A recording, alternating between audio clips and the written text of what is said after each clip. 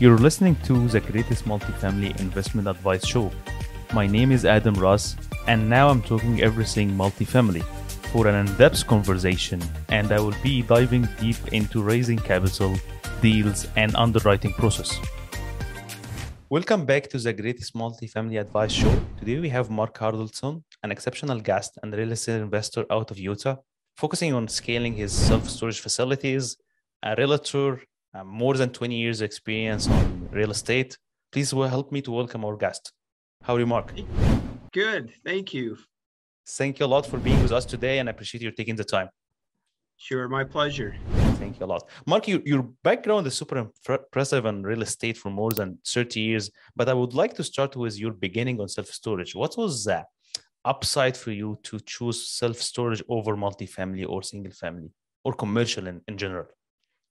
Yeah, that's a great question. When I started into real estate, my father actually inspired me. He had acquired a variety of apartments and really enjoyed the business.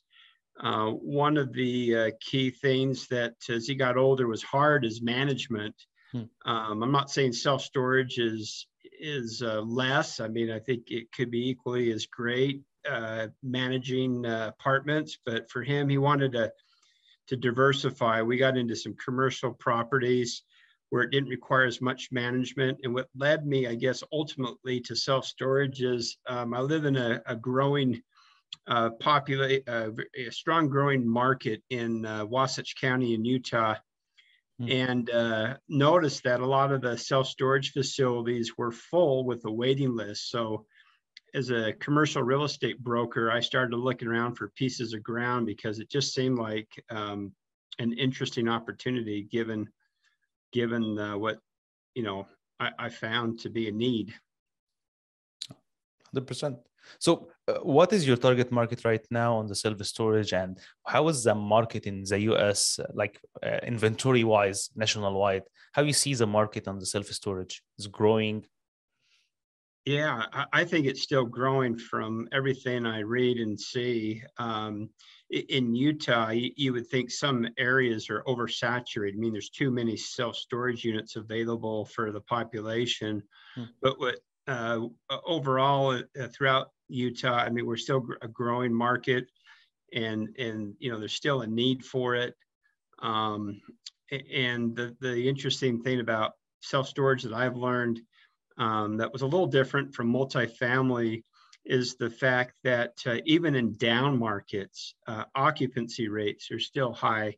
Yep. And people still need self-storage. I mean, they're moving, changing jobs, loss of job or whatever. There's still an appetite for storing, personal belongings. And so whether the market's down or up, it seems to be a continuous need. I think regarding the difference between the multifamily and self-storage, what is the actual target IRR or return of return when you're looking to invest on self-storage right now? Yeah. So if you mean like return on investment, what's the market? It seems like it's market driven based on location, whether it's a location with most facilities being full. If you get into maybe a softer market where there's units that have, say, less than 75% occupancy, then I think that'll dictate what the demand is, what that maybe internalizes to a cap rate, for example. In Utah, for example, it's a very high interest for many investors because of the economics behind it. So our cap rates are, sub 6, 5s, even 4 caps lately, which is crazy considering where we were just a few years ago. Yeah. Here being in, the year 2022, nationwide, in smaller, softer markets, we're still seeing caps 6.5, 7s, but that's fading quickly. I mean, even nationwide, it seems like there's a strong appetite that's still keeping the pressure down on cap rates. So How many so far? How many self-storage unit under management with you? We have two, one in Wyoming, one in Utah. We're building a third right now in Utah, Hmm. and we're always looking for additional units that we can acquire, or if the parameters are right, we'll consider building. I think this is one uh, interesting part, which is for you, what was the upside of going to development with the self-storage versus buy and Yeah, hold? yeah, it was partly being naive because I've never really developed anything, and it was pretty challenging just knowing what headwinds may come arise from interest rates to acquiring the capital to getting the right contractor involved. There's just so many headwinds, if you will, that can Zoning. deter, zoning, you name it. There's just a myriad of factors that I really didn't quite understand that would come into play. So I went in pretty naive, which I'm glad I did looking back, because I probably just said, forget it. It's just too much to tackle. I'm glad I did, because, we're full now and we're doing well. But in the middle of that, it was probably one of the more stressful things I've ever done in my life. So some of the key elements would be certainly to check around to see what the occupancy level is of the competitors, see if there's the ground available, see what the temperature is from the city council, if they're willing to look and consider more storage or not. Because if you can't get the council involved, it could be a dead end. Because there's all kinds of things that you have to resolve, from public input to, again, like you mentioned, zoning. And so those are some of the key elements, is just to see what the appetite is in the valley and see what the local jurisdiction feels about adding more storage. And basically, you were the developer on this project. So how was experience with you as your first development project? Like, did you partner with contractors, or you had a partnership with a contractor team? And Yeah. like, Yeah, mine was very basic. I just started talking to friends, people that had been real estate investors, just to see what their interest level was in. And nobody really wanted to take it on, to be quite frank. But they trusted me, being a broker for so many years, that I could sift through some of the weeds, if you will, about some of the parameters that and requirements it'll take. And we just hung in there. We started with a general contractor. Unfortunately, that didn't work out. We had to replace them, but we hung in there together. We basically knew, whatever happens, we'll still remain friends after this, thank heavens. But in the beginning, we were pretty naive. We just had to take it a step at a time, and we had challenges like our first contractor not working out and getting them replaced with a contractor that was skilled. Just a huge learning curve for me. But again, because we all hung in there and we were patient, we developed a great property that remains, it actually exceeded our expectations. I think it's, we're just very lucky and fortunate, I think. And the biggest key factor, again, was we all knew and saw that there was a huge need for more storage in our market, because our competitors all had waiting lists. oh, okay, makes sense. Already the vacancy rate is like zero, as you're saying. Right. Yeah, it was virtually zero, and the biggest indicator was just just simple fact finding of how full the other facilities were, and the fact that they didn't have any units available, and there's still people looking for units. From what we gathered, kept pushing us along to finally get this project completed and open up our doors. So back to the lending part, what was for the self-storage as a commercial space, what was the challenges for you when you were starting the lending process? You've been working, Great. I think, three properties so far.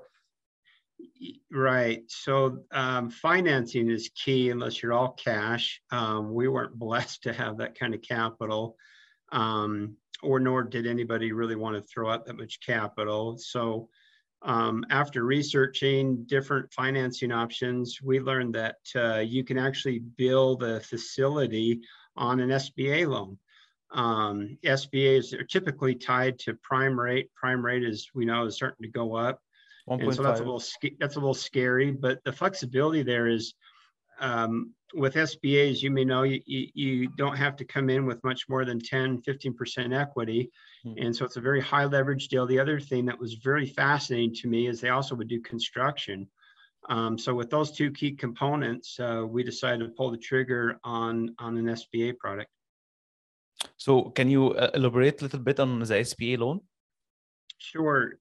So there's two different types. There's a 7A and a 504 program. I'm not really skilled to go into a deep dive on both options, but we went with the 504, and that allowed us to come in with 10% equity.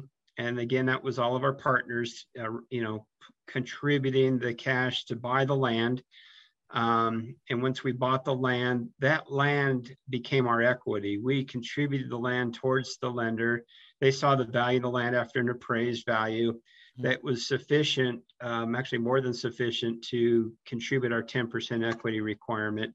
And then they funded the balance towards materials and labor. We did a feasibility study that said that we should be full within a couple of years.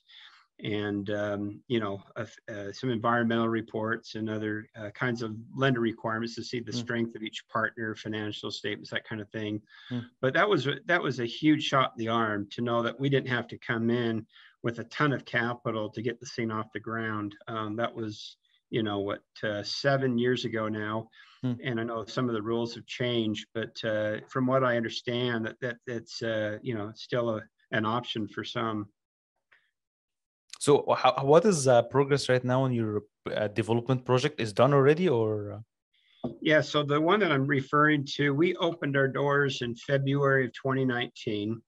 Okay. Here it is, July 2022, we're 97% occupied and doing really well. The one that we're just starting now is a similar situation where we bought the land for cash with some partners and are considering an SBA loan for the same purpose. Contribute the land as our equity and having the lender finance the balance of the project. Yeah, makes sense.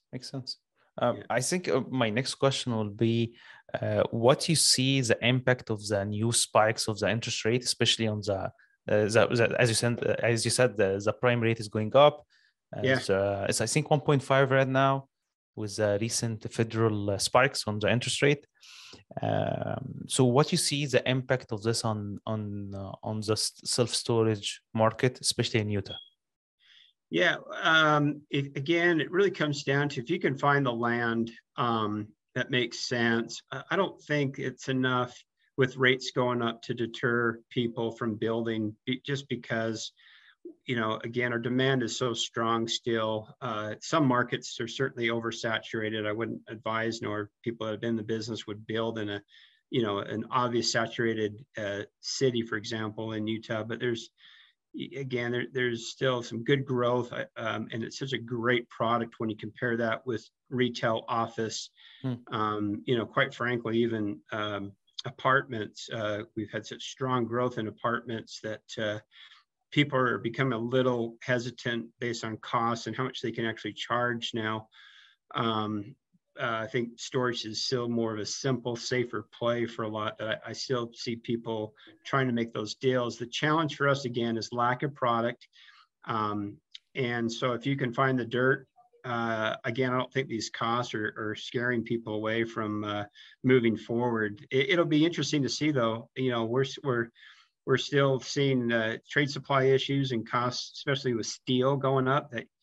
That I've heard from some multifamily guys that they're shelving some projects that they were planning on going forward just because of rising material costs and rates going up. But personally, on a self-storage front, I'm not seeing that yet. That's really a deterrent as far as scrapping or postponing a development project.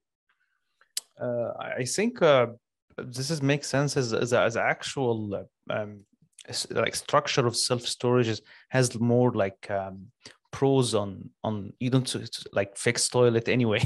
So I agree on what you're saying on the market right now on the self-storage. Regarding what you said, can you explain a little bit more about what is your largest deal on self-storage and how many units was like how you managed to you mentioned I like your approach about um, buying the land on cash and then using the SPA loan. Can you talk a little bit more in one of your deals so we can Yeah. Yeah, so my biggest deal is probably the one that we're trying to build right now. It's 600 or almost 600 units. It's just on 2.5 acres of land. We have 5 acres, but the city didn't want us to develop all 5 acres. So we created a buffer between the residential development and what they want is commercial. That'll be certainly the biggest that I've done. Our smallest one was a facility that we acquired, an existing facility up in Wyoming. And that one we just did a traditional bank loan where we came in with enough equity. It's actually a total of 10 partners. And it became a 50% loan to value for the bank. So the bank was comfortable, plenty of equity. And that's usually the easiest, simplest is if you can find, and that as far as the side note goes, that one is just under 200 units. And that's the smallest unit. The one that we started and completed construction, that one's 460 units. So it's kind of in between. That's where we bought the land and developed and finished the product. But the smaller one up in Wyoming, we came in with it was a price of almost $2 million. We came in with $1 million cash and financed the balance. And it was, really clean, nice deal, good room to raise rent still, which we're still doing to this day. And so, that's a little bit of my experience that we've done so far.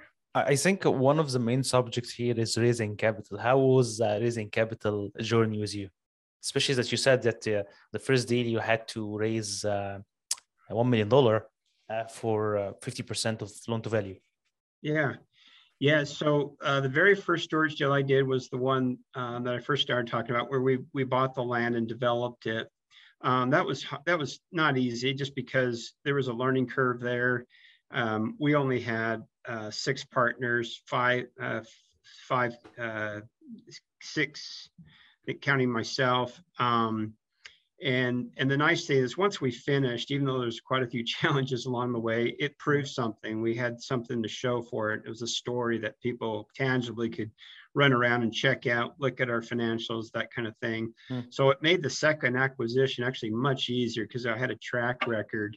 It's always harder, as most of us know, to sell something you really don't have much experience doing. But once you get over that hump and you actually take the leap of faith and you've got something to show for it, then you've got a story to tell.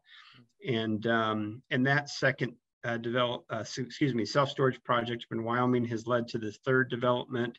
And I still have others, including our current partnership, ask me on a regular basis if I know of anything else. Is there any other opportunities? So I think just developing that history of credibility and a track record makes it much, much easier to do the next one after you've finished the first project. 100%. My last question will be, what is your superpower and strength? I don't know that I have any, other than just got to be honest and do what you say you're going to do. And when there's challenges, you're transparent, and when you're successes, don't hold back, don't be modest, talk about them, because people certainly like the success stories and want to know. 100%. This is basically my next question, is how the people can follow you and follow your success. Say that again. This is my next question. How the people can follow your success?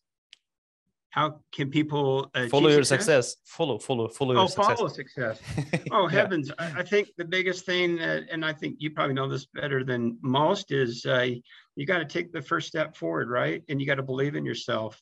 Because if you don't believe in yourself, somebody else is going to do it. You're going to kick yourself for not at least trying. So my mantra is believe in yourself and And if you don't try to fail, then you're never going to try, you're never going to succeed. So you got to believe in yourself and take the first step forward and keep moving. Agree.